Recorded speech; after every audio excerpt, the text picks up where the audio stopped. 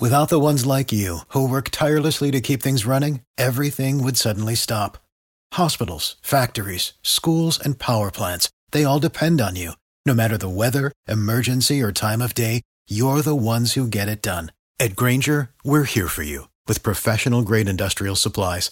Count on real-time product availability and fast delivery. Call, click Grainger.com, or just stop by. Grainger, for the ones who get it done.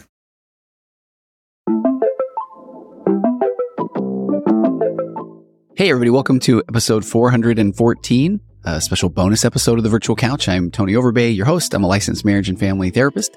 And today, it's installment number 2 of the live relationship question and answers with my daughter Sydney, 21 years old, co-host of Murder on the Couch. And I really appreciate all of the great feedback from the first one that I shared a couple of weeks ago. And trust me, as I did a little audio correction in this episode, I almost want to go back on my saying that I'll include them in a sequential order every week or two, because I really think that by the time we hit our 5th or 6th live, boy, we found our stride. And we just recorded, I think, our 13th or 14th one this week on TikTok. But we still cover a lot of good topics today. We talk about narcissism, marriage, parenting, ADHD, addiction, you name it. And if you do like what you hear and you want to hear more or watch the videos of these live question and answers, please go to my Virtual Couch YouTube channel. And if you want to even do one better and watch them live, then follow me on TikTok at Virtual Couch, or on YouTube or Instagram, as we're going to start streaming them live on all platforms simultaneously. Without further ado, let's get to this episode. This part, the beginning is so weird because it's like... Are we not? Is it not doing it? No, it's doing it, but like we're alone. Oh. You know what I mean? It's like, hey, Sid. Hey, Dad. What's going on? How about these Kit Kats? My dad has 3 little Kit Kats lined up in the front, like a little kid. Like, why is that a little kid? Like your candy, like for your reward or something. I did a good job in therapy today. Did you? How was your day? It was very good. I saw a lot of clients today. And you know what the theme, I feel like the theme of therapy was today? People that are learning to not have to react and manage other people's emotions. Don't like people trying to control the situation when it's like they're not involved kind of thing. Yeah.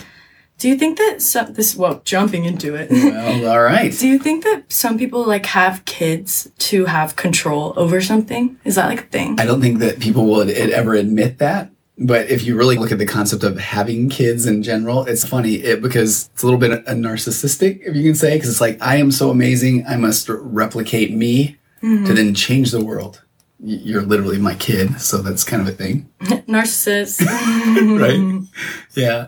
I feel like today's theme was I call them the pathologically kind people coming in, and they're typically in relationships with more emotionally immature or narcissistic people, and it's called the human magnet syndrome, because the nice person's always going to do whatever they can to try to make the other person happy, and if the other person is like they don't even have a strong sense of self or know who they are, then they are not going to be happy. So it's like, I need you to make me happy, but I'm not really sure how. So give it a shot. And then, nope, that's not it. So do it a different way.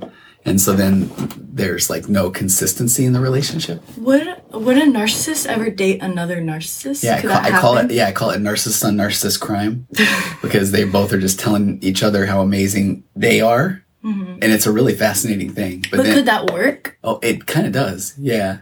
Well, then we solved our problem. Well, it is funny because when I work with people, and so another one of the cluster B personality disorders is borderline personality disorder. And that's the one where there's a book that's called I Hate You, Don't Leave Me. And that's the call of the borderline. I know, right? So like, I hate you, and they're going to chase you around or threaten you. But then it's like, as soon as you're like, I'm out of here. Oh my gosh, don't leave me. You're amazing. And that emotional consistency is pretty wild. But a lot of times when the person gets out of that relationship, they will often feel so bad. And then I will say, no, there's somebody out there that is either they're so awesome that they don't even recognize the borderline, or there's somebody that because of their growing up or their childhood, or that they absolutely don't mind being told what to do, even if it is pretty inconsistent. And so that's kind of a trip. There's people that are okay with that? Well, it's not that they're okay with it, but they maybe come from, they didn't see any healthy relationships modeled. Yeah. So they kind of don't know any better. So it's all that they know to do. Which is wild, right? Yeah. Today we're going to be reading Reddit stories. Yeah. And, we have some, like, actual questions from people who listen to the podcast and stuff. So I've got a couple of them. I've got one about how to have a better relationship with your adult parent, which is a funny one. Not a funny one. So bless their heart. But it's a challenge because, heads up on that one, it's the kid that's saying, I keep trying, but my parents are not appreciating that. So that's kind of normal. And then if you guys have any questions, let us know. I was like way too scared to read the chat last time, so I didn't. But this time I can see it. So okay. My dad can't see it, so you can bully him, but don't bully me. Well, is that like a because I'm old and I can't see joke? That too. I mean, self-report. Okay. I don't know what that means, self-report. So you reported it yourself. That's fair enough. You've earned a Kit Kat. I don't want your Kit Kat. Okay. See, and that's a rejection. And as an ADHD person, I have rejection sensitivity. Dude, I didn't know I had that until I guess maybe I don't have it then. But that kind of clicked for me when I saw that. Because I'll find myself, like, texting my friends and I'll be like, are you sure you want to hang out? Because, like, if you don't, that's totally fine. Yeah. Okay. There's fun fact is, so I've got an ADHD podcast called Love ADHD, and we were looking at the stats today. My co-host Julie and I, and the most popular episode is the one on rejection-sensitive dysphoria. So for the ADHD types, the thought is that you've been told no, basically like over a couple of thousand times more than anybody else has by the age of about 12. Because you're like an annoying little kid. Because you're annoying. So the no is even like, not right now, champ. Hey, buddy, calm down. You never got that. I don't know. But so then it's anticipatory rejection. So it's like you're so used to the no that you kind of go in like, they're probably going to say no anyway. And so you're anticipating it. And that's where a lot of times the people that have ADHD, somebody can just say when you're an adult, hey, maybe not. And you're like, geez, okay. But you don't have to yell about it. That kind of thing. Not that I've ever done that.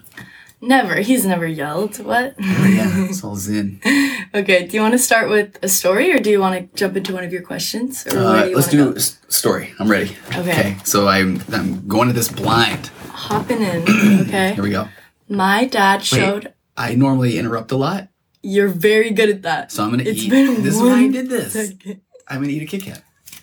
Whenever I feel like we're sponsored. We're not. I'm going to eat this delicious Kit Kat. We're so below sponsored. I know, right? It's sad. Okay. Oh, and I tried. Do you see how long I tried to open this one? Yeah. Okay. Go ahead. Oh. Okay. My dad showed up at my house. Not me. Whoa. No, but you're reading a Reddit story. This is crazy. Okay.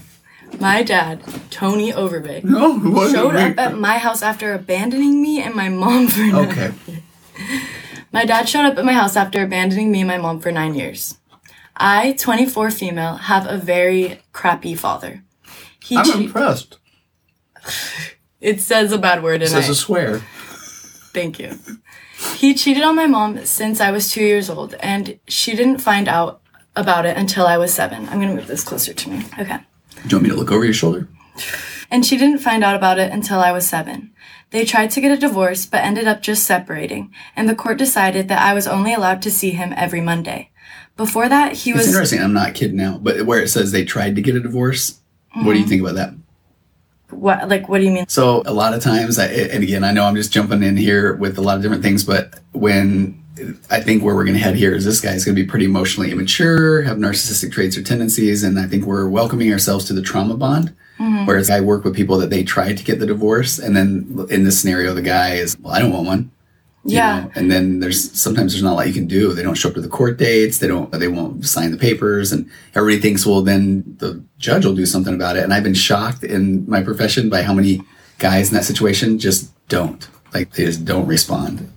And it isn't, I mean, the court can put like a bench warrant out or whatever, but I've got one lady right now that's on year 4 of trying to get her husband to divorce. Okay, that's insane. It's wild. I never knew that stuff till you start doing this. Because you hear people say, oh, we've been like that. Exactly. Like the divorce is in process or whatever. And in my head, it's just like, I feel like you can just decide and then the next day you won't be together anymore. But it's kind of ridiculous that one person can say they still want to be in the marriage and then the other person has to say. Like, I feel like it should be both people are in it or not. Well, yeah. And it's wild because if you step back and think of it that way, if someone is saying, I think I want a divorce, I want a separation, the other person says no. I mean, that right there is pretty darn controlling, you know, and so then it's weird. Why do you want to be with someone that doesn't want to be with you? Unless it's because you're controlling them. Yeah, and that's like you go back to back to childhood, and that's that you are so desperate for an attachment to somebody that you'll keep it no matter what, even if it's control, manipulation. And that's why when somebody tries to leave a relationship like that, then all of a sudden they'll push all the buttons. Oh, I get it now. Or I'm so sorry. And then that gets rid of their discomfort. And the other person says, finally, he said, I'm sorry, comes back in, and then it's back to business as usual. Yeah. And it's almost like part of them knows that they are a bad person and that they have to like fight to stay with this one specific person because they are not going to be able to get someone else unless they turn in on themselves and try to fix themselves. Which they won't. Well, that's a challenge. Yeah.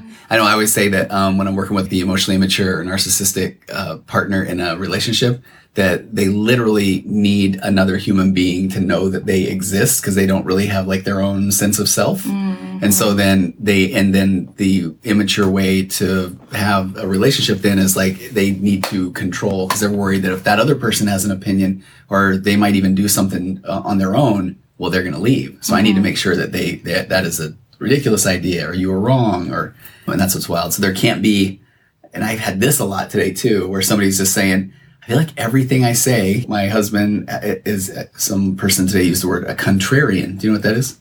Mm-mm. Being contrary to. I know I felt like, contrarian, good day, sir. I felt like it was like that old English kind of phrase, but it just means that she said, it doesn't matter what I say. He's like, no, I don't think so. Mm-hmm. And it's because a really immature person, there can't be two different opinions. So if you have one, then what the immature person thinks is then you are literally saying, I am wrong. And I'm like, I'm just saying my opinion. That's it's sad. It like makes me feel so bad for anyone who has narcissistic tendencies because I feel like they are completely missing out on what a connected, healthy relationship. The amount of life experiences they're missing out on just because they don't want to like fix themselves is honestly really sad. But and I always start with it. They don't know what they don't know, but it's the concept of how many emotional calories are burned and wasting time trying to figure out the relationship versus just being in the relationship. And that one is wild because again, it's selfish for the partner that is controlling, that is like, I don't want to talk about it. I don't want to do that. I don't want to, whatever that looks like. Okay. I will eat another Kit Kat. They tried to get a divorce, but ended up just separating. What if I right now was like, what do you think about that? Tried to get a divorce. You did. I know, that's what I'm saying. Like, what? But if I did that would be gaslighting. No, said I didn't do that. Let's talk about gaslighting for 30 minutes. Wait, what does that mean? I was making fun of you. I know, I'm just laughing because you were laughing. They tried to get a divorce, but ended up, oh no, he already ate his Kit Kat. Okay, no, okay. Wait, okay. They tried to get a divorce, but ended up just separating. Are you trying to chew in my ear? I really was. That's immature. They tried to get a divorce, but ended up just separating. And the court decided that I was only allowed to see him every Monday. Before that, he was never really around anyway, either at work or with his mistress. When he was home, though, he was either sleeping on the couch or watching TV. Then we would all go out to dinner, which was always really quiet and awkward, and then we'd come home and I'd stay in my room for the rest of the time. When he would leave for work in the middle of the night, I remember that I would sometimes wake up and peek through my blinds to watch him drive away, then cry myself to sleep because I missed him. Yet at the same time, I didn't know how to be around him or really talk to him. I mean, that for real, that like shows at our core, we're programmed to want a connection with a parent. And that is such a trip because you got people I'm working with that are in their 30s, 40s, 50s, and they're still desperately waiting for a parent to say, good job, champ, that kind of thing. I feel like that's where you have to take the title off of them. You have to completely... Okay, look at this is good stuff, right? That's my new... What? Did you get distracted? I feel like in that situation, you have to like completely take away the mom or dad title. And it's like, would you want to be friends with them? Like, if they weren't your parent and they were acting the ways that they were, like, would you want to be friends with them? And if that's not the case, then you don't need their validation. No, there's a concept that I know we've talked about before, differentiation, where it's like, it's the ability to separate your feelings and emotions from someone else, like how they are making you feel because of their immaturity or manipulation or that sort of thing. And there is a belief that like the ultimate person that you can differentiate from is your parent, because they're the person that has the potential to make you feel not seen or heard or that sort of thing. Mm-hmm. And differentiation really just means if they're saying you're a horrible person, it's like the only thing you don't have to defend yourself, and you don't have to break them down, because you can just take that data in. Maybe that's a bad example, because who's going to say, is there truth in that? No, because you're not a horrible person. But then it's like, okay, that this interaction with them is a chance for me to then take in that data and go, nope. So I don't even have to respond. Yeah. It's like healthy versions of differentiation. I had a lady today that was saying, it was funny because you start to see if somebody feels safe or not, whether it's in a relationship but I had a lady in here, and I didn't realize she's been a producer of films and stuff in the past. I had no idea. So she said, so I had a thought of something that you could do, some content you could produce. And so then I noticed the feeling I had was, oh, I'm really curious. So I'm open to that. But if it's somebody that you don't really feel safe and they're like saying, do you know what I think you should do? What are you thinking in your head? I zoned out. You always ask me questions when I literally was not paying attention. Keep telling your story. This was the whole setup tonight. This is an intervention. Sid?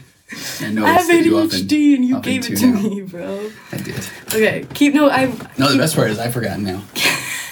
Seriously? No, I can remember. You were talking about something that happened today. I know, but you know what's funny? In my job, part of my job as a therapist is like you're tracking the whole time. And so you try to pick it up where you left off. We have a question. Okay, now you're all ADHD. I was just about to tell you, too. Okay, well, next time. Can you walk through that was an intense snort. Can you walk through the thought process on a spouse that is a straddler? They aren't in or out. Oh, yeah. What is that? Well, it's interesting. I'm gonna bring up something. I interviewed a lady yesterday or 2 days ago, and her name's Kate Anthony, and she has a book coming out called The D Word, but it's talking about divorce. Okay. You didn't say the swear word, but you're gonna go big on that one. Oh.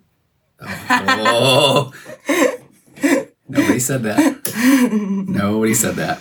But Kate Anthony, who is an amazing person, she was actually on General Hospital and then Grey's Anatomy. I love that. I know, right? And she's super fun. And I'm going to release this episode soon, but I'm going to pull up her book. And so, yeah, straddlers, am I in or am I out? And there's so many, that's a great question, because there's so many things why people do that. I see a lot in my practice that people want the other person to make the decision.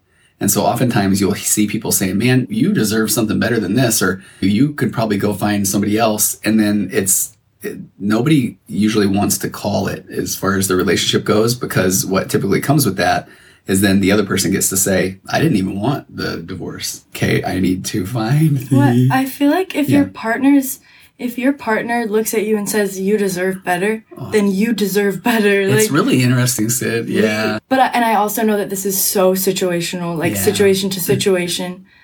But the first thing I want to say is, if what we were saying earlier, you deserve to be with someone that wants to be with you, period. Yeah, you really do. You shouldn't have to sacrifice that. I often say, right, you can have love or control in an adult relationship, not both. And control can be withholding of manipulation, not being willing to engage, that sort of thing. Okay, so here is, in this book, it says, here we go. She said, for many of us, sitting in the in-between is preferable to getting into a place of clarity. In her book, Untamed, Glennon Doyle calls this the choice between an uncomfortable truth and a comfortable lie. Oh. An uncomfortable truth and a comfortable lie. But then my friend Kate says, you can't continue on like this. But for many, the idea of finding out that they have to fully commit to their marriage or fully commit to leaving that marriage means they no longer get to sit on a fence that they've made their home, and they no longer get to not know. So it's the fear of moving forward? Yeah, well, it's the fear of the unknown. I mean, and matter of fact, I did a podcast today on the virtual couch about certainty, and we crave certainty. We want to know. I want to know what's happening. I want to know what's coming next. Mm-hmm. Because if not, I know what it feels like right now, even if I don't like it. And so then people will sit in that place of not having to make a decision versus I'm going to make the wrong decision. But this goes deep too. Let me do the old, most of us, when we grow up and our parents, meaning well, kind of say, here's the right way to do things. So what does that mean that everything else is? The wrong way. Hey, you're paying attention. Well done. So what does that mean that everything else is? Echo. But so, yeah, if you are told this is the right way, then everything else is the wrong way. And what's a challenge for that is that then if a kid's just being and doing, they're just doing stuff. But then if they're afraid that they're doing it wrong, then they're going to hear about it and they might get in trouble. And this is that thing where a little kid, it's scary seeing the big adult in their life that they care about, that has been the person that's providing them food and shelter, that if that person's upset, oh, that's scary. So then to a little kid, they might boot me out of the house because they don't know different. This is their caregiver. This is why it's so sad when a parent gets angry, because that's a them issue. That's a parent getting angry to get rid of their discomfort. You need to do this. But then, so then if a kid feels like, man, I don't want to get it wrong because I need it to be right, then they're looking for validation constantly from their parent. So they don't feel comfortable enough to say, this is how I feel, or this is what I think, because it's like, what if it's wrong? Then I'll get in trouble. You know what I mean? And so then at that point, you're stripping them of like all their real emotions. Like you're literally not going to know what they're ever thinking because they're going to be so scared of you. Yeah. And that's why so many people, we go into relationships kind of like, I don't know, what do you think? I don't know, what do you think? Because I don't want to get it wrong. Because if I get it wrong, then you might think I'm crazy and you might leave. And that's sad. Because you really want to get a person to be at the point where, oh, I'm not wrong, I'm me. And so then I'm just expressing myself. And then I forgot the question. We're talking about but I think there's something, though, that you said something really smart. I do say things very smart a lot of the time. No. Okay, but anyway, so the straddle. Oh, I think it is the fear of the unknown. Just to interrupt you really quick. Yes. Slater, he is giving advice, so you can ask questions. Wait. Oh. That I am? Someone asked Oh, if yeah. you're giving advice. Yeah. It's exactly debatable whether you should take it or not, but he's giving it. Okay. All right. I think I should say something like, this should not replace therapy or something like that. Yeah.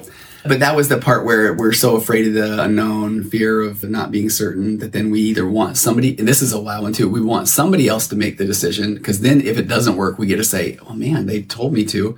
I find that this is where the difference of a life coach and a therapist is, and I'm not saying it in a bad way, but often the vibe is that a life coach is like, here's what you need to do. Here's the plan. Here's what worked for me.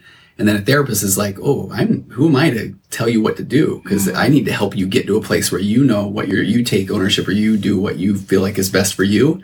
But then with the acceptance that there's going to be a lot of feelings that come along with it. Because the last thing I want, and people will say often, what should I do? And I'm thinking, okay, I don't want that power to then say, well, I think you should leave. And they're like, okay, well, I was going to stay, but if you think I should leave, and I'm like, oh, no, you do what you want to do, that kind of thing. So what would your advice to her be? Because it's like there's nothing she can do, right? And here's the part. It's like the hard. It is. The thing. One of the challenges is that if you're in a spot where you're wondering what to do, I just want to bring some awareness to the fact that means the relationship isn't easy or healthy. So that's where I say, I am a therapist doing it 17 years. I've helped, 1,500 couples, and there are tools out there, definitely things that we don't know, ways to communicate. And so if you're in that spot, I kind of sometimes feel like that's your own body saying, help, I don't know what to do. So get help. And the best thing is to go get help yourself. I do a lot of couples therapy, but I think that individual therapy is probably the best place to start. Because if the two of you haven't been in together, again, I'm going to say this from a place of experience as a couples therapist.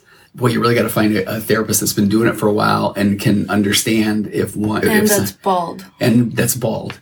I mean, that's so key. There are a lot of studies that show that bald therapists. Okay, but I don't even remember what I was saying there. But what she needs to do, though, is it really is okay to go ask for help, because I will say over and over again that you don't know what you don't know, and that is okay. That's all right. And that is like a kind of more peaceful way to look at it. It's like maybe he's not a super bad person. Like he doesn't know what he knows either. Yes. Yeah. But at the end of the day, you deserve solid relationship with validation. You shouldn't be begging for validation from someone who should naturally love you in that way. Well, and what I appreciate you saying that is because I really do feel like when somebody is willing to admit they don't know what they don't know, and they're open to going and getting the tools, and then practicing them, then it brings up a lot of new data to work with. And I get to see couples that are almost like starved for the right tool because they care about the other person and they want to learn to communicate better. And so that's at least now they can rule out whether or not that was an option. But I will also say that and that's where we went back to that quote where you're going to now have to either commit to the marriage or commit to leaving the marriage, because now you know. And you see it. I mean, you see it in my office where I've got this marital framework, 4 pillars of a connected conversation. And then if I'm trying to put that in place with a couple, either they're both going, okay, no, thank you for this tool. This is what you do. And we want to be able to communicate better. Or you've got somebody saying, I don't know if I like that, because he might have to take ownership of his own crap, or he might have to learn to sit with some discomfort and have empathy. And so then if that is just something he's just terrified to do, then you'll see him say like stuff like, this is ridiculous. I think that therapist is an idiot or whatever. Yeah. That's why I have like 500 podcasts out there, because I want to say, it's not me just trying to validate you in the moment. Here's stuff to go look at on your own. Okay. So one person, Amanda, said, my boyfriend is mad at me right now, so I'm just stressing any advice. Tell us why is he mad at you?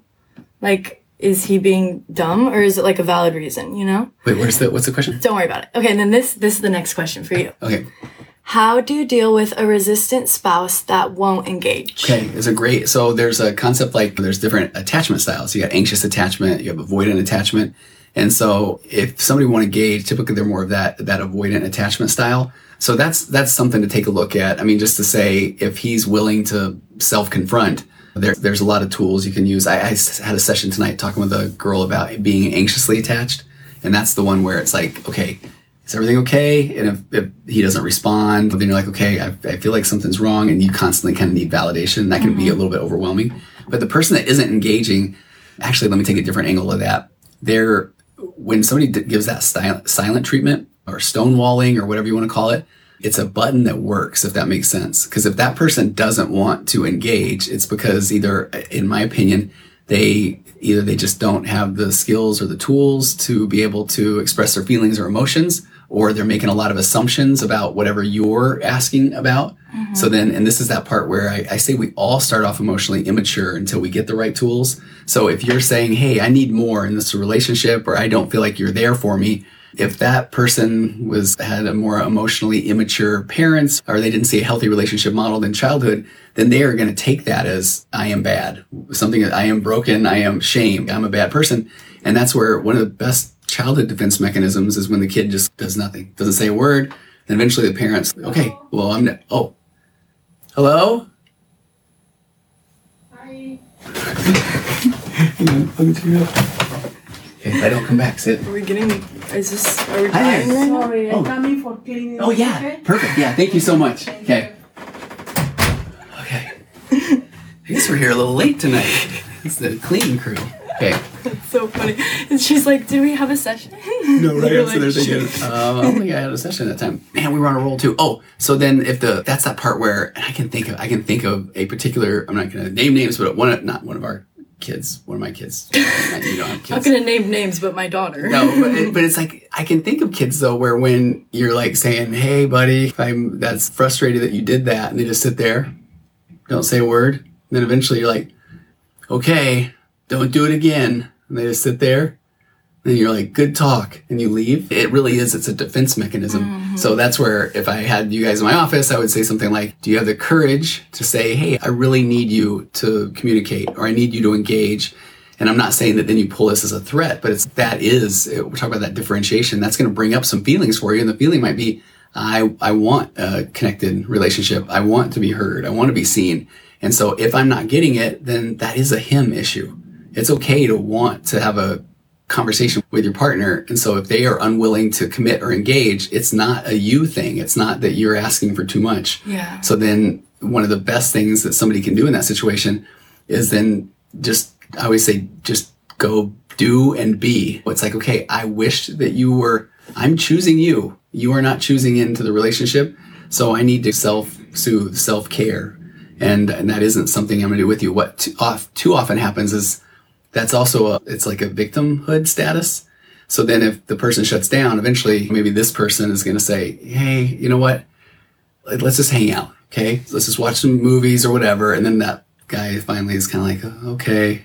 And it's really just enforcing like what he's doing. He gets away with it. He gets away with it without saying one word. And I can just not imagine how like horrible that feels being on the other side of that. I feel like that was one of like the the most painful parts being in relationships that like I didn't want to be in anymore was like feeling like you want them to say something so bad, but you don't want to have to tell them to say it because then it's not real anymore. Well, that's the part. Like, that's hard. It is. Well, that's the part where because it's hard to not feel like I don't matter, like I guess you don't care, or I am unlovable, or and you're not. You're okay, but you do deserve to be in a connected relationship. And that's okay to want that. But I have a client that calls it being nothinged. And I feel like that one so resonates. And she talked about her ex-husband would nothing her all the time. Ghosting them in person. It is, which is probably, it's worse because the person is literally right there. And again, that's it is a form of control as well, because they are controlling the relationship by not engaging. And it's the easiest, most childish form of control, right? Because you are doing nothing. There's nothing valuable that you're putting into this situation other than just like reacting like a kid. But I guess if you're saying it's a defense mechanism and it's from childhood, then I should be nicer. But great question. That's kind of fun. There's another. Oh, wait. Here's a good one. Are you a therapist to cope with your lack of hair? Is that all you got? I am. Yes, I am. I feel like there's a movie called Roxanne that Steve Martin was in, and he played like a modern day Cyrano de Bergerac. So he had a really long nose, and somebody was like, "Hey, big nose," and he was like, "Is that all you got? Let me tell you some of the better jokes," that kind of thing. Yeah, I'll go over a few of them. It is shiny, and you powdered it before, and it didn't work, right? Don't worry. I have the whole setup here, you guys. I forgot to powder his head before this. And I will tell you, I never had facial hair before I got glasses, because I felt like you have to have a line to be able to build the facial hair off of, which is kind of nice, right? What are you even talking about? Okay. Yeah. Do you ever know, this is interesting. Wait, what's the age gap in your relationship? Do they think that we're together? Ew. Did someone actually ask that? It always says that, which is, I am 74 years old, and Sydney is 74. 13. No, this is my daughter. 13? Just kidding. I know you're somewhere around your 20s. Okay. Do you ever know do you ever know that a couple... probably your daughter. You're right, Rob. Thanks, Rob. You're a real one, Rob. Do you ever know that a couple should probably just split up? What do you do as a therapist? That's interesting. That's a great question. What if they're not ready for that yet, but like They're not. When they come in, they're not. And it's such a good question. Swallow your... What? Ew. You're hot air. That means I'm alive, Sid. I literally taste the flavor of your air. Okay. That was horrific. I feel like that needs to be on a t-shirt. No.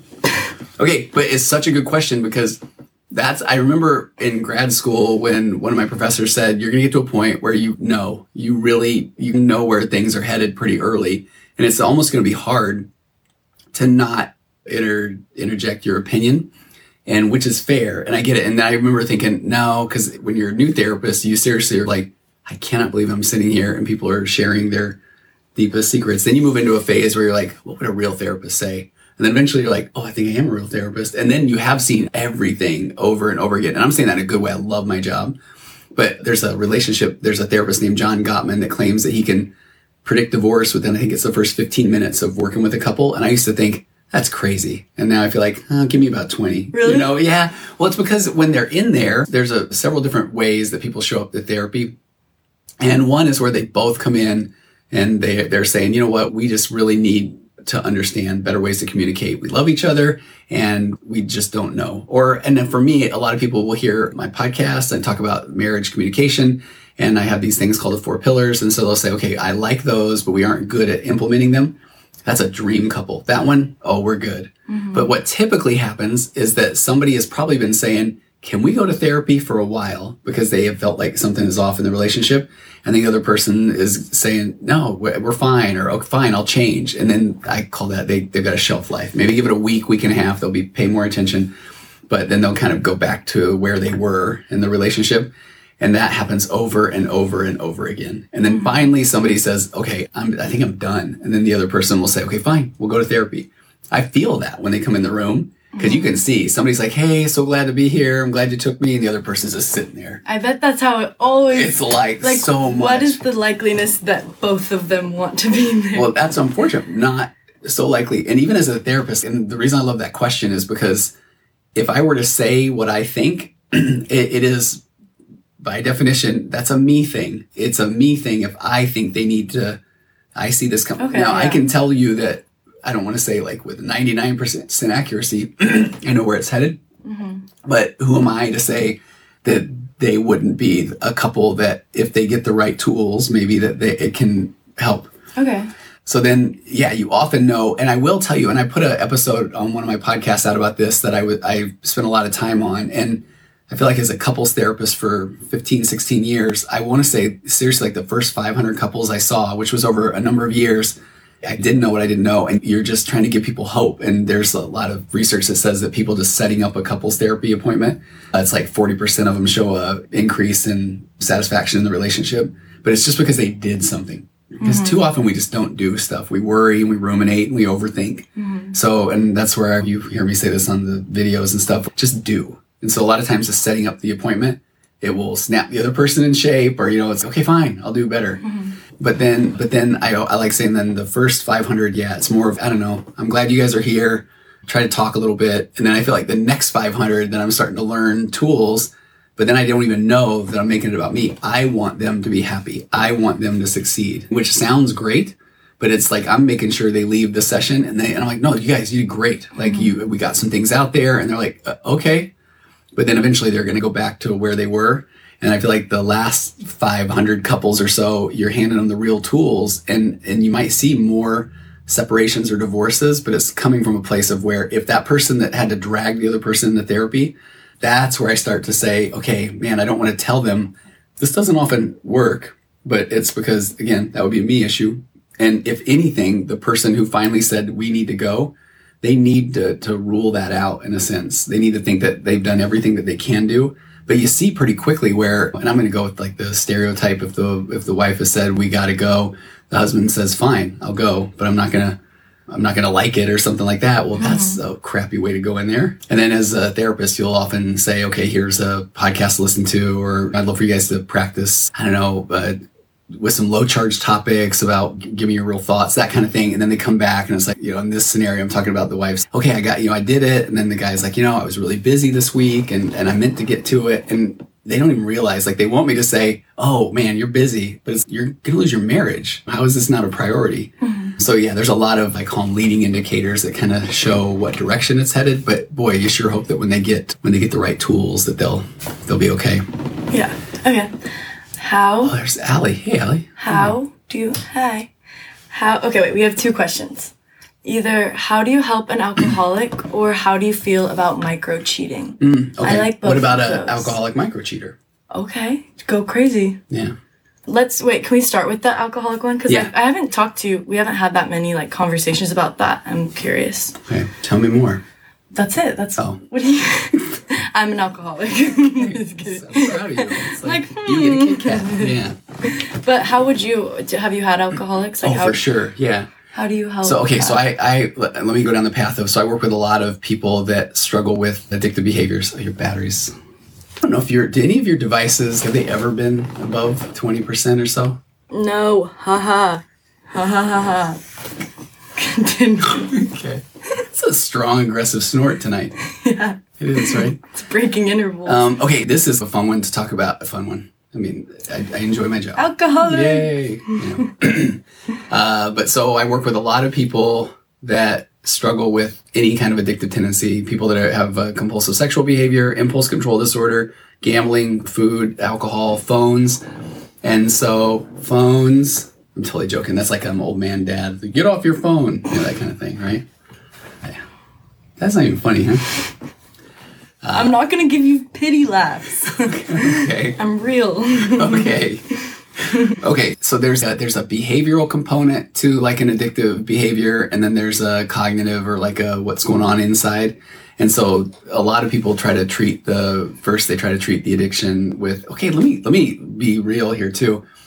Even like an alcoholic or an addict, I mean, there's like several symptoms that really speak to addiction versus like unhealthy coping mechanism. Mm-hmm. And I know that, I'm very honest, the population I typically work with are people that are trying to lessen unhealthy coping mechanism. So if it's an alcoholic, they really do need help. because that's those things where I could stop anytime I want. It's not a problem. And what's wild about that is, so if you look at 12-step groups, because I've facilitated 12-step groups before, and they aren't really an evidence-based model, but they are a thing to do, and they give a sense of community and that sort of thing. But the recidivism rate or the relapse rate's pretty high. Doesn't mean that they aren't helpful, but it's like you're starting to do something or to take action. And so if it's really alcoholism, it's not something that people can typically handle just on their own, go cold turkey or any of that kind of stuff. They really, that's where I like to say we're designed to deal with emotion in concert with another human. And so sometimes that's where we need that accountability partner or the sponsor, but you really need to go get help from somebody that has the skills to help. There's certified drug and addiction counselors. They're called CDACs. As a matter of fact, if you are interested in the helping profession, to be a therapist, a psychologist, a psychiatrist, there's a lot of schooling involved. A certified drug and alcohol counselor is usually like a certificate program at a community college. And there's a big need there. But then they'll put you through there's a lot of programs that they're kind of helping with a lot of life skills. And because where I was going to go with this earlier is, so the work that I do in trying to help people turn away from unhealthy coping mechanisms it's a lot of, I call it voids. So people typically turn to unhealthy coping mechanisms when they feel less than. And I've identified when they feel like they're not healthy in their marriage or their relationship or their parenting, their faith, their health, or their career. And so what I find often is you want to treat the addictive behaviors, but you really want to start helping the person. And this is why I started doing couples therapy, because a lot of times people turn to unhealthy coping mechanisms when they don't feel seen or heard or a connection with their spouse or partner, or when they feel like I don't even know how to parent my kids and they're out of control, or when they're struggling with their faith community, or when they hate their job, or when they always anticipated when I get older, I'll be in great shape. And none of those are jiving. So then they turn to the unhealthy coping mechanism to tune out, to get a dopamine dump or to check out. To make them feel like mentally they're where they want to be. Yeah. It's literally like drugs. Yeah. Like it's like getting that instant satisfaction. Yeah. Instead of turning it on yourself. But then it's hard because with alcohol it's like addictive, and then you're waking up and you I just can't. And it's really, I feel like it is a lot harder with something like that. It is, because what the brain does, none of us, we don't like discomfort at all. We talk about this all the time. Learning to sit with discomfort is actually pretty empowering, because you can learn that I'm okay.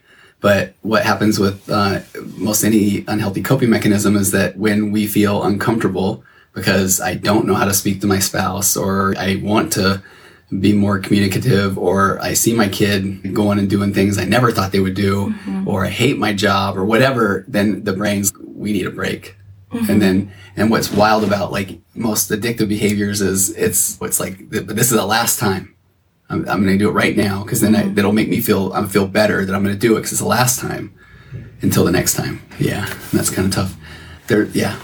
Well, what do you want to do the next one? Oh, the micro cheating? I'm curious what you think about that. Okay, I have an opinion. What do you think? Because this is one of those where, and I'm being honest, I'm going to sound like I'm doing the old man get off my lawn thing, but there's a part of me that is started to, as we've done more of these lives and stuff. Again, I've been doing therapy forever and I love it, but I don't work with a lot of newlyweds or younger couples, or so I feel like I haven't heard a lot about micro cheating until, I don't know, the last 2 or 3 years.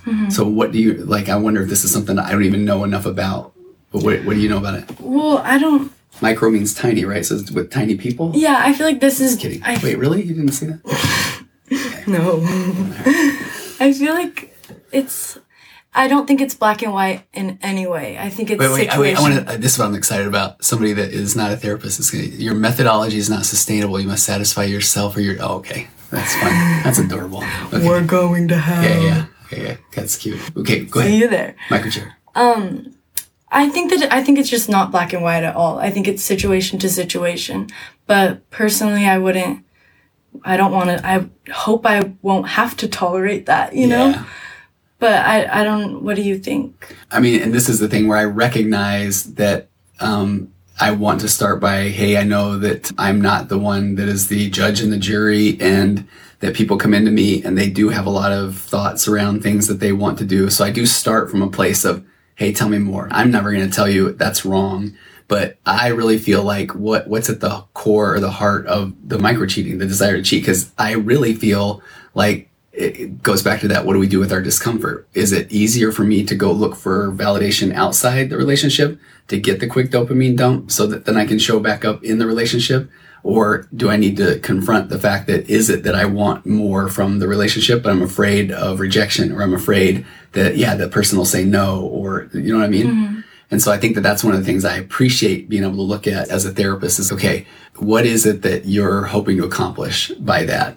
Because if you're saying, well, I actually want my partner to be okay with it, well, you need to have that courage or the ability to then ask that of your partner, but also to accept the fact that if they are not okay with it, that's okay, because they can have their completely different opinion as well. But I don't know, do you see where I'm going with that? Yeah, I guess so. Yeah. I just feel like I'll go on a side note here for a second, and I think it's... Well, can I beat you to that? Oh, yeah. I've just been so jaded about cheating recently, because like a year ago, I would have been like, absolutely no, leave him, don't take it. But I feel like it happens so much more often than you think, like in growing up and seeing like my friends' relationships and stuff. So I don't know. I feel like now I don't really even know where I stand with it. Okay, well, I gotta say, well, I like my relationship case, it was very overt flirting for 10 years and I didn't stand up for myself. So I appreciate that, because I do feel like a lot of times people they're kind of aware. Yeah. Well, yeah, they're aware that something's going on, but it is scary to say, hey, I don't appreciate that, or I feel like that's what you're doing. Mm-hmm. And because that's where the immaturity comes in, and somebody says, no, I'm not, or I can't believe you think that. And then they make the person saying it feel crazy. So yeah, and I feel like I get what she's saying, where it's like micro-cheating is almost harder, because to confront them with something so small, it could make you look kind of crazy. Yeah. But in the same breath, like sometimes you have to trust your gut with those situations. Oh, yes. Okay. So I like the starting from the trust your gut. And this is what's tough too. And why I appreciate that. Is it Jazz? Thank you. Is that this is where it those of us, probably me, even me trying to raise you and trying who we don't know what we don't know. This is where if you are raised, I think with a secure attachment that you know that you are enough, you are okay, that then you don't stand for that at all. And I'm not saying that with any judgment, because I feel I did stand for that. That's what I'm saying. That's not true. No, that's what I'm saying. I'm saying I feel like we're only now starting to really understand what a secure attachment looks like. Because what that looks like is a parent being able to not make it about them. So a parent being able to then, from as early on as they can, it's about their kid. What do you want to do? How do you feel? What's for you? And not, ooh, I don't want you to do that because that makes me uncomfortable. Whatever it is. Because it goes back to what we said earlier, where now the kid feels like, okay, there's a right and a wrong. So I guess what I want to do is wrong. So that means something wrong with me. Mm-hmm. So then I can't voice my emotions because they might be wrong. So if I see my partner and they're flirting, or I suspect something, ooh, I don't want to get it wrong. Mm-hmm. And so, but if you are raising your kid with, hey, you're just expressing yourself, tell me more. There isn't a wrong. It's help me understand where you're coming from. Here are my thoughts. Then they're going to not feel like they might say something wrong. They're just saying it. Mm-hmm. Does that make sense? Yeah. And that's the part where it's, because I've had clients like that where you get them to that point, and then if somebody is saying something that's manipulative or controlling, or they do trust their gut and they say it to their partner, mm-hmm. and they say, no, you're crazy, then it's like, oop, okay, well, we're not doing that. No, I'm not doing, we are going to have this conversation. And you said you were going to be here. Now you're over here. Tell me about it. And so that is that part where they do have that confidence that, no, it's okay for me to ask these questions. And if you're spinning the conversation or gaslighting or turning around on me, that's a you issue. I'm not putting up with that, which again, that would be ideal. So okay. Jazz. Oh, anxious attachment. I didn't want to risk losing a relationship. Man, Jazz, thank you. Because the anxious attachment is a tough one. I was just, again, talking with a client about that tonight, and I'm an anxious attachment, and it really is. It comes from this place of, okay, I got somebody that likes me. I really want them to like me. And like, you like me, right? Or you like me? You're cool. Okay, it's been about 5 minutes. I don't know, you still like me? Is that all right? And then all of a sudden, oh man, I'm being a lot. I'm going to stand back. I don't want to be too much. And so, yeah, you don't want to then lose that person to the point of where I don't want to say the wrong thing. I don't want to be uncomfortable. But if it's the right person, you will never say too much, right? Like, yeah. I don't think I would like to hope to believe that. Yeah. Oh, there's a good question there. Why are they always bald? I think that's probably talking about the therapist. It's actually part of the licensing process. And it's been one of the most frustrating things because I actually had a very large afro. And I remember when I was going to be a therapist, and I was like, really? I have to shave my head? And I remember we were all sad about it. You guys were broken heart. Because I used to have these braids and I would like just walk around. I love shaking them. And one of my favorite things to do would get out of the pool. And remember, I would do, hey, slow motion this. And I would be like, pasty white man. You did not have it would like do all this kind of stuff. And I'm like, but if I have to be a therapist and I have to shave my head, that's what you got to do. And so I've been doing it now since I was 19. 2 questions. Is it wrong to talk about love? Is truth a child of love? 3 questions. Is it wrong to... Oh, what are you doing, Sid? I almost reported Jazz. Sorry, Jazz. 3 questions. Is it wrong to talk about love? Is truth a child of love, life of truth, or life of lie? I think I just had a stroke. You know what's funny? I'm staring at the next one down. Herbanicious. And I'm thinking of like the Fergalicious. Herbanicious. Herbanicious. Yeah, I really don't know what that means. Could you rephrase that? Yeah, because I like the question. Wait, go back down. I can read it. Okay, wish I had brought it up years ago. Thanks for the thoughts. Hey, thank you, Jess.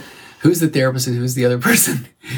Your mom and your dad. Okay, Sydney. Oh, hi, Maya. Sydney's the therapist. I am the old man. No, I am the licensed marriage and family therapist. Okay. See, that was the problem. It was bigger, obvious cheating. I would have stopped it. Yeah. So the micro cheating is just enough where you feel like, I don't want to make it. Oh, I love this. And that's like where I don't want it to be weird, but make it weird. It's okay. It's not weird. Make it weird. Okay. Isn't cheating subjective and a matter for a fragile ego? It's a great question. This is a wild one. This is where I remember as a therapist. Is that your wife? No. Continue. How dare you be offended? This is my daughter, though. Okay, so cheating is a really, again, I am, for the record, I am anti-cheating. Shocking, right? The bar is low. But I want to tell you, I've got a podcast out there on my Waking Up to Narcissism podcast that's done oddly well, and it's called Bridge Partners. And it's because I end up running into 2 things. If I have a person that's in a relationship with an incredibly narcissistic or emotionally immature person where they feel like they've lost their entire sense of self, they're going crazy, they aren't seen and heard, they're sequestered, which means they're isolated, they're controlled, that then oftentimes I feel like this is where their soul, their psyche, their body, keeps the score. It wants to be seen and loved so bad that they often will find a connection outside of the relationship, and they never planned on it. That wasn't the goal. And then that's where that can be this, oh my gosh, I am lovable, that kind of thing. What do you mean they never planned on it, though? Because they definitely planned it. Cheating? Oh, no. Well, I don't think it starts that way. But that's where I feel like, so when you got like in a narcissistic or emotionally immature relationship, there's the love bombing. And then there's what I call the pathologically kind person. So they're like, oh my gosh, this is great. This person is wonderful and amazing and everything. And it's because this person is being whoever they need to be to look like everything. So at that point, that person, the narcissist, the immature, is getting all the validation they need. So it is the honeymoon period. But then now when they've been together for a little while, and now all of a sudden he can't keep being on his game all the time. And so then all of a sudden here's where the cracks start to come in. Wait, I thought you said you liked, I even can't think of anything, but something that somebody would say I would say Jane Austen movies. And then she's like, oh my gosh, I've never met a guy that likes them. Who's Jane Austen? I know, it's like a fancy author that does British stuff. So then, but then he's like, I love Jane Austen. Are you kidding me? And then a year into it, he's finally done with it. She's like, let's watch a Jane Austen movie. He's like, who's that? And she's like, wait a minute, I thought you said you liked him. He's like, no, I didn't. So now we got gaslighting, we have the love bombing, she's starting to feel crazy. And so now all of a sudden this guy is lost. He doesn't need the love bombing anymore. He's ready for what's next. And so that's the one where, okay, now if that's cheating, so that's where I'm saying during the love bombing phase, I don't think anybody's like saying, oh, I can't wait till this is over, because they feel like I will get this validation forever. And then this person thinks this is my dream person and they'll never change. But then we start going through life and things happen. And rather than having mature adult conversations and feeling heard and seen and understood and going through life together as 2 people having a shared experience, it's control and manipulation. What is like love bombing? Can you go into that? Because I feel like in every relationship I've been in, it has only ever been love bombing. There is a lot of love bombing going around. I don't know what like a regular. I know, it's so wild, Sid. So what I see often in my practice, it is that thing. So when we are everybody is. So here's what I like to say is that we get into relationships and pretty much everybody is codependent and enmeshed. I like to do the thing with my hand because it's like we want love so bad that let me even back it up. Remember how earlier I was saying that we grow up and we're told by our parents there's a right way and there's a wrong way. And that's even good parents, because they think we're doing the right thing. No, you don't do that. So then, but a kid is just doing stuff. And so then when they express their emotions, a lot of times they're told, oh, not that, or that's wrong, or here's how you do it. So it's almost like natural for a kid to then stop externalizing their emotions, and they keep them on inside. And so inside, now we're in the what's wrong with me, and I'm afraid I might say the wrong thing rather than I'm just saying a thing. Now get into a relationship, and now it's I don't want to say the wrong thing because I like this person or I want a connection. So you hear the vacuum? Yeah. So I don't want to say the wrong thing. So then I'm this is where people are just playing it like they're not being their authentic self. They're not saying, oh, I hate that movie, or I don't like that food, or that restaurant drives me crazy, because they're so afraid that, oh, well, that person will leave. Mm-hmm. So then that's where if the person says, do you like steaks? And the girl's, I don't, but I like him. Then it's like, oh yeah, no, I'm a fan. And then if he's, well, what's your favorite cut? She's like, man, you name it. But she's just, I don't want to say the wrong thing. Mm-hmm. And so then the love bombing is, so then he's like, this is great. And so sometimes both people are just, they're saying all the things, well, we jive, everything's perfect. We're on the same page. We get along with everything. And it's because really there's almost this subconscious fear to say the wrong thing. Yeah. You see what I'm saying? Yeah. So I go back to this like Jane Austen stuff, and because then it's like, oh, what if we aren't perfect for each other? Yep, or what if they don't want me because I'm different, which is also just like... It is. And that's where, in a perfect world, somebody's showing up, and if somebody's saying, do you like Jane Austen movies? And if the guy's, no. I mean, there was one with zombies, and I did like that one. Pride and Prejudice with zombies. And then she's, oh, that's horrible. Well, then, okay, that's a her issue. If the guy is like being his authentic self, or if he's like saying, hey, do you like football? And she's like, oh man, yes, I do. And if she's football is like the one with the oblong ball, but she's afraid to say it. But if she's not really, but here's the thing, where if she's saying, but tell me why you like football. What do you like about football? Because I kind of like you. That doesn't mean we have to be on the same page about everything. Yeah. You had a question? I forgot it. Okay.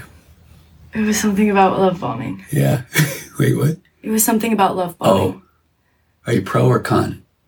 Con. Oh, so do you think that when the love bomber is bombing, do you think that, do they mean anything they say, or are they just wanting to hear it back from you? Is that part of it? Or I mean, it's about the validation. Do you think they're aware that they're doing it? So this is the big question. So this is where I get into that concept of confabulation, where they're creating a narrative almost in real time that's, no, this is exactly who I am right now. Mm-hmm. But 5 minutes later, I might change my mind, and then I might be somebody else. And that's why when you're really with a emotionally immature or narcissistic person, the narrative changes constantly.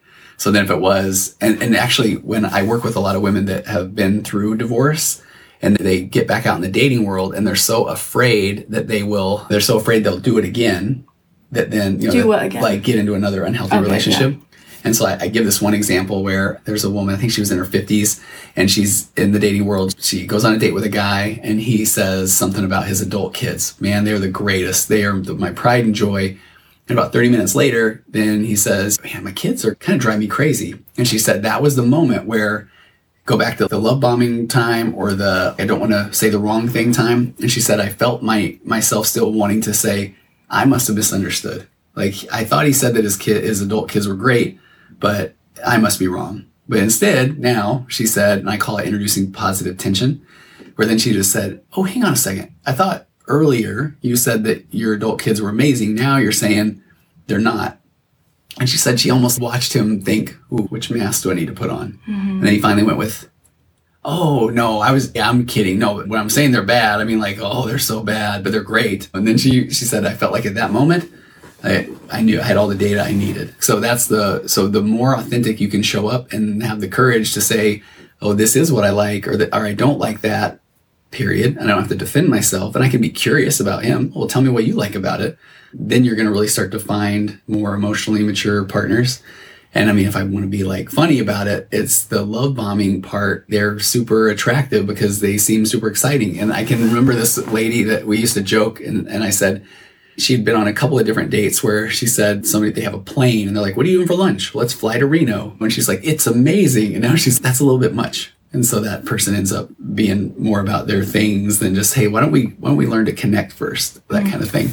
Yeah. Say, oh, Okay, that's a really interesting. I had a wife say she thinks she is a sociopath, and I was glad it was honest. That is the thing. There's a book that's amazing, Life of a Nonviolent Psychopath, and there's like more and more information coming out around. You've got narcissist, sociopath, and psychopath. I feel like you gotta say, "Oh my," from The Wizard of Oz. Did you ever see The Wizard of Oz? Lions and tigers and bears. Oh my. Thank you. But it's interesting because there's a sociopath is more of, it's a brain thing. It's they literally, I don't know what you're saying. Like I've had an interaction with a sociopath where there had been some abuse and I was talking with him and he was like, well, yeah, I hit her, but she was trying to get around me. And I remember thinking, okay, that's not a reason. And he said, well, you would have if you were in the same spot. And I was like, no, I wouldn't have. And he's, have you ever been in that spot? So calm, you know? And I remember thinking, these guys, but then the psychopath, now we got a little bit of that sadism. Now it's, ooh, I want to hurt the other person. Psychopath's like, well, that just happened. I mean, and the narcissist like, I didn't do that, you did. Are you born a psychopath? The theory is that, yeah. You're born that? The theory, yeah. The theory is like the psychopath, sociopath is more of a...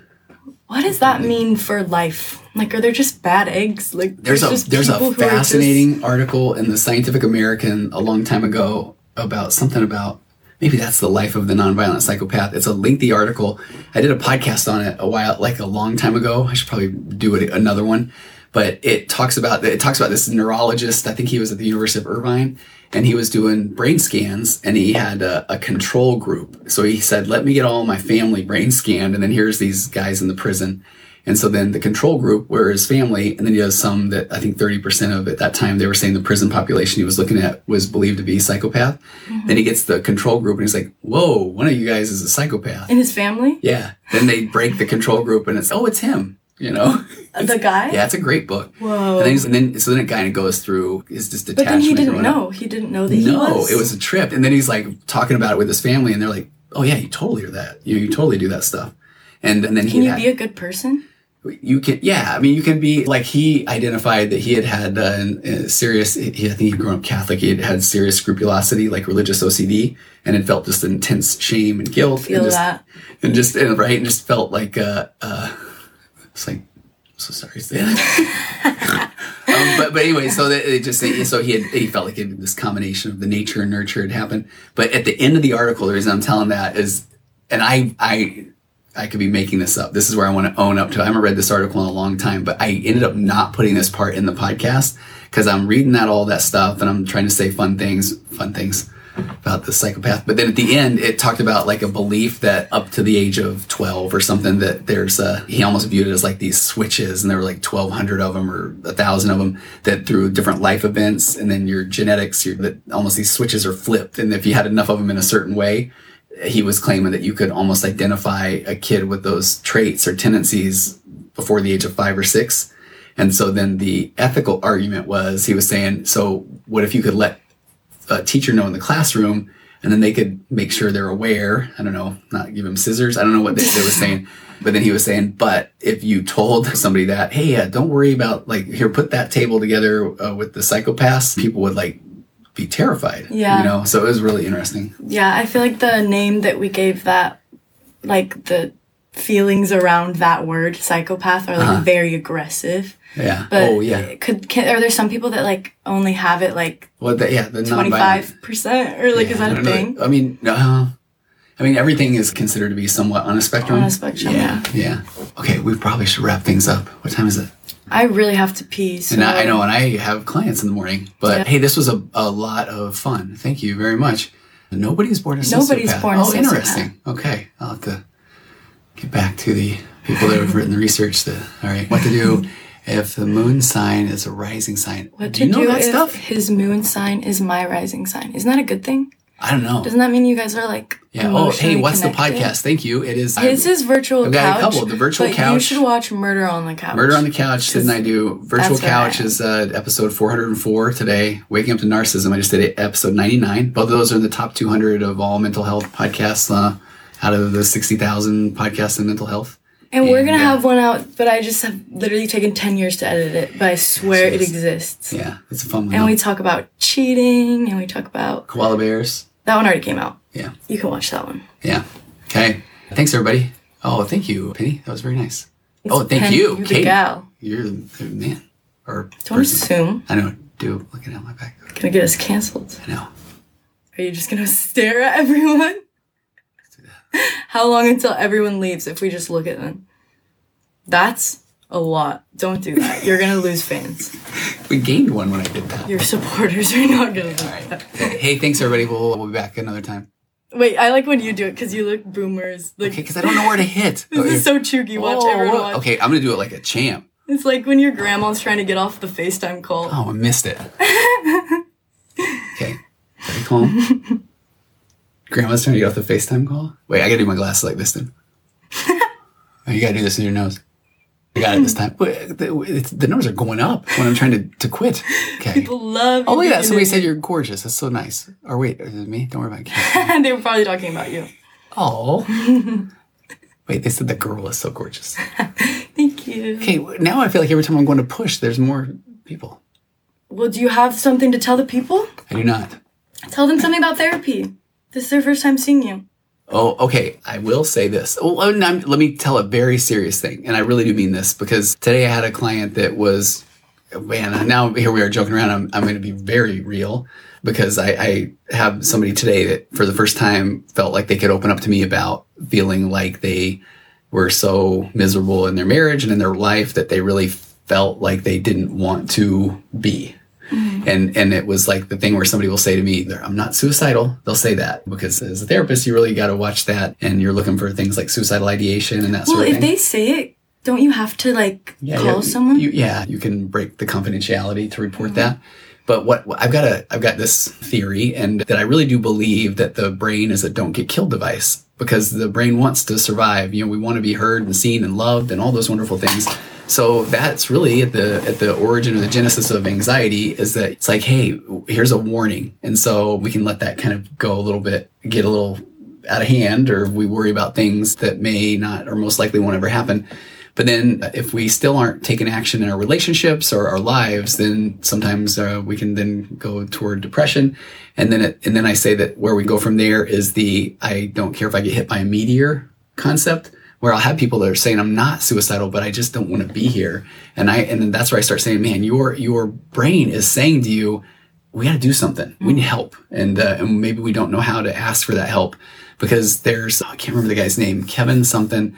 He's a motivational speaker, and he's one who survived a suicide attempt off the Golden Gate Bridge. Oh. And he talked about it was a miracle that he lived, but he talked about when he let go, his first thought was like, oh no, I didn't mean to do that. And so I really feel like when somebody gets to that point, it's their own brain saying, we need help. We need something to do. Not something to do, go play games, but we need to do something. We need help. We need somebody to almost reach out and intervene and say, I see you and I care.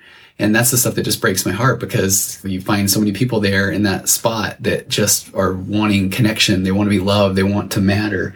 And sometimes it's almost like it takes that for somebody to then say, okay, I'll do whatever it takes. And I remember being on an interview once and saying that I feel like sometimes my job as a therapist is, can we get somebody to be able to find a real genuine connection or to be heard or loved or seen before we get to that point where we feel like we don't even want to be.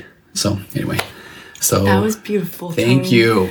Should we end it? Should we end it on this last one? Because I'm curious what you have to think. That was nice. He was at my school. His speech was moving. Thank you. For real. That's really nice. Yeah. There was one that said therapy versus medicine. What does better for a person? And I'm super curious what you have to say. I love the question because I was one who shockingly was unaware of my adult ADHD. Mm-hmm. And part of me when I was starting to, and I started feeling like, man, am I depressed? And then I looked more into it, and some of the symptoms of undiagnosed ADD are depression because I wasn't getting a lot of things done. At that point, I had a book due. My podcast wasn't finished. I had bought my podcast equipment and had sat with it for 2 years and done nothing. But not enough people know that that's a symptom of ADHD. No, it's wild. So then I ended up getting that. I get the diagnosis, and then the medication was like a game changer, and it's been amazing.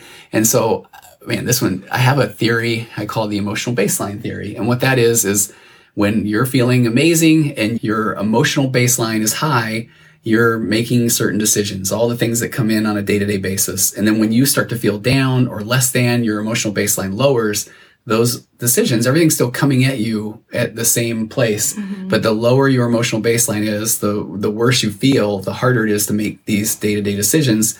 and it can just feel so overwhelming. And sometimes when you're even trying to help people, they don't have the emotional bandwidth, or the baseline isn't high enough to even access the tools to be able to do what they need to do. Yeah. So I often say that medication, I think, can really help raise the emotional baseline to get up to the area where then they can access the tools. So I'm a big fan of medication plus therapy, because sometimes the medication helps you get to a place where, okay, I can start to do the things maybe that I can learn in therapy. And so then the more you then use the tools, the higher your emotional baseline. And so then if you finally feel like, okay, I want to get off the medication, then you know the tools now. And yeah, you might get a little dip in your emotional baseline, but maybe you have enough of that the tools are strong enough that then you can be okay. What I really feel like happens a lot of times is we're so afraid maybe to take a look at medication, which again, I want to meet somebody where they're at with that. But then it's almost like they're so afraid to even do that then the story we tell ourselves is, well, I don't want to be on it the rest of my life. Well, I don't want that person to feel like they feel either. And so then sometimes for me, once I got medicated and now it's like things have been really, really good. Now I'm like, well, I really don't mind taking medication. If somebody says, well, I don't think you should keep doing it. Okay, well, it's a you issue. You know what I mean? So yeah. What do you think though? Because like in a perfect world, everyone could do therapy and get medicated, but like obviously like both of those cost money. So yeah. Would you suggest that they go to a psychologist, like that route first? Or that's the medicine one, no, right? Psychiatrist. Psychiatrist? Yeah. Like, would you suggest the medicine part first or the therapy part? That's a great first? question. You start with medicine? one. Yeah, I mean, yeah. I don't know. Yeah, because that can bump that baseline up. Yeah, I think that's a really good point. I thought you were going a different direction, but I appreciate it. And I was going to say if you are looking to go to therapy and you can't afford it and maybe your insurance doesn't cover it, honestly, Google low-cost therapy near me, and almost everywhere has like really low-cost We should therapy. make a TikTok about that. Okay, no, we should, because But is it just some like old man in his garage type of vibe? No, or are they like, do they have like good people Yeah. with like reviews? Yeah, I mean that's where that's where I did some of my internship was at a low cost therapy clinic, and that's where there is really good therapy, but then it really does help just to have somebody there that can hear you and listen. So, all right, I see. Oh, and I appreciate that too. This Jay was on meds and got off them and now feels better than ever. That's awesome, for real. That's why I think it's so fascinating. Where I have worked with people that have had all the experiences, and so it's totally a you thing. And we're even to the point now where there's starting to be like a genetically recommended medication where you get a full like genetic test, and then certain things you metabolize certain things more than others. And I know that I didn't have that, so it was a little bit more of a shot in the dark. But hopefully we're going to get to this place where we can know which ones work or don't work or that sort of thing. But yeah, your mileage may vary. Somebody said how long we've been together for. Oh, she's my daughter, so 21 years. Dude, I'm so horrified that I know. that's like Did you know that was coming? No, and that's going to be a reoccurring issue. Okay. Do I need to wear a hat that says her dad? No. Because then I can cover up my baldness. Apparently that's a scary thing. Okay. All right. We'll powder it up next time. Good night, everybody. I'm going over here. Okay. There it is. Wait, that is it really right there, right? Thanks, Bye, everybody. Guys. Save big on brunch for mom, all in the Kroger app. Get 16-ounce packs of flavorful Angus 90% lean ground sirloin for $4.99 each with a digital coupon. Then buy 2, get 2 free on 12 packs of delicious Coca-Cola, Pepsi, or 7-Up, all with your card. Shop these deals at your local Kroger today, or tap the screen now to download the Kroger app to save big today. Kroger, fresh for everyone. Prices and product availability subject to change. Restrictions apply. See site for details. Grand Canyon University makes earning your degree possible with over 130 academic programs for traditional campus students, with more than 80 bachelor's programs offered online. GCU provides you with the personal support you need, from complimentary unofficial transcript evaluations within 24 business hours to scholarships, academic support, and your GCU graduation team, led by your own university counselor. Find your purpose at GCU. Private, Christian, affordable. Visit gcu.edu.